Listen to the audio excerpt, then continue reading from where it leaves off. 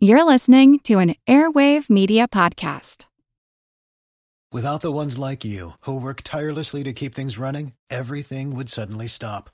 Hospitals, factories, schools, and power plants, they all depend on you. No matter the weather, emergency, or time of day, you're the ones who get it done. At Grainger, we're here for you with professional-grade industrial supplies. Count on real-time product availability and fast delivery. Call, clickgrainger.com, or just stop by. Grainger, for the ones who get it done.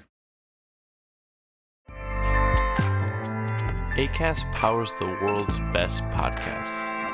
Here's a show that we recommend. Hello, I am Julie Merica, the host of the Daily Make Your Damn Bed podcast. Each bite-sized episode is less than 10 minutes long, so you can pair it with a good habit if you want, like flossing or making your damn bed, or you can just tune in whenever it feels right and you need a little jump start. We are all consuming a ton of content every single day, so why not start your mornings off with something a little more optimistic, realistic, and approachable?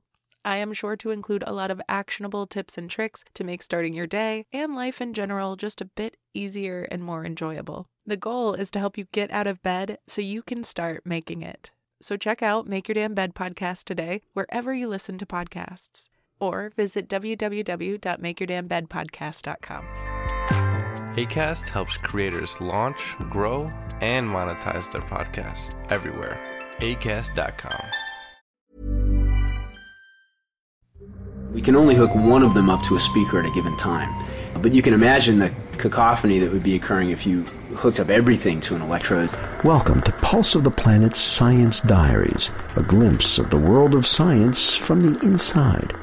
We're with John Beggs, a biophysicist at Indiana University who studies the workings of the human brain. Here we are down in the lab, and what I'd like to do is give you an example of what a neuron sounds like. Now, neurons don't really make noise, but what we can do is we can record from a brain cell, a neuron, in a little dish by hooking it up to an electrode. Now, we've got a culture of brain cells that are alive. And when they're alive, they send little voltage pulses to one another. And what you're going to hear is sort of a hissing sound. But in the background, you'll hear like a little popping noise. And every time one of those little popping noises is going off, that's a brain cell sending its little voltage signal.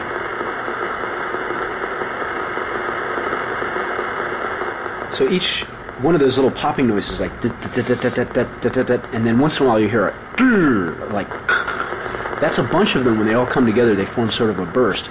But each one of those is one or maybe two or three different brain cells that are firing action potentials. And they can kind of talk to each other this way by sending pulses from one to another to another.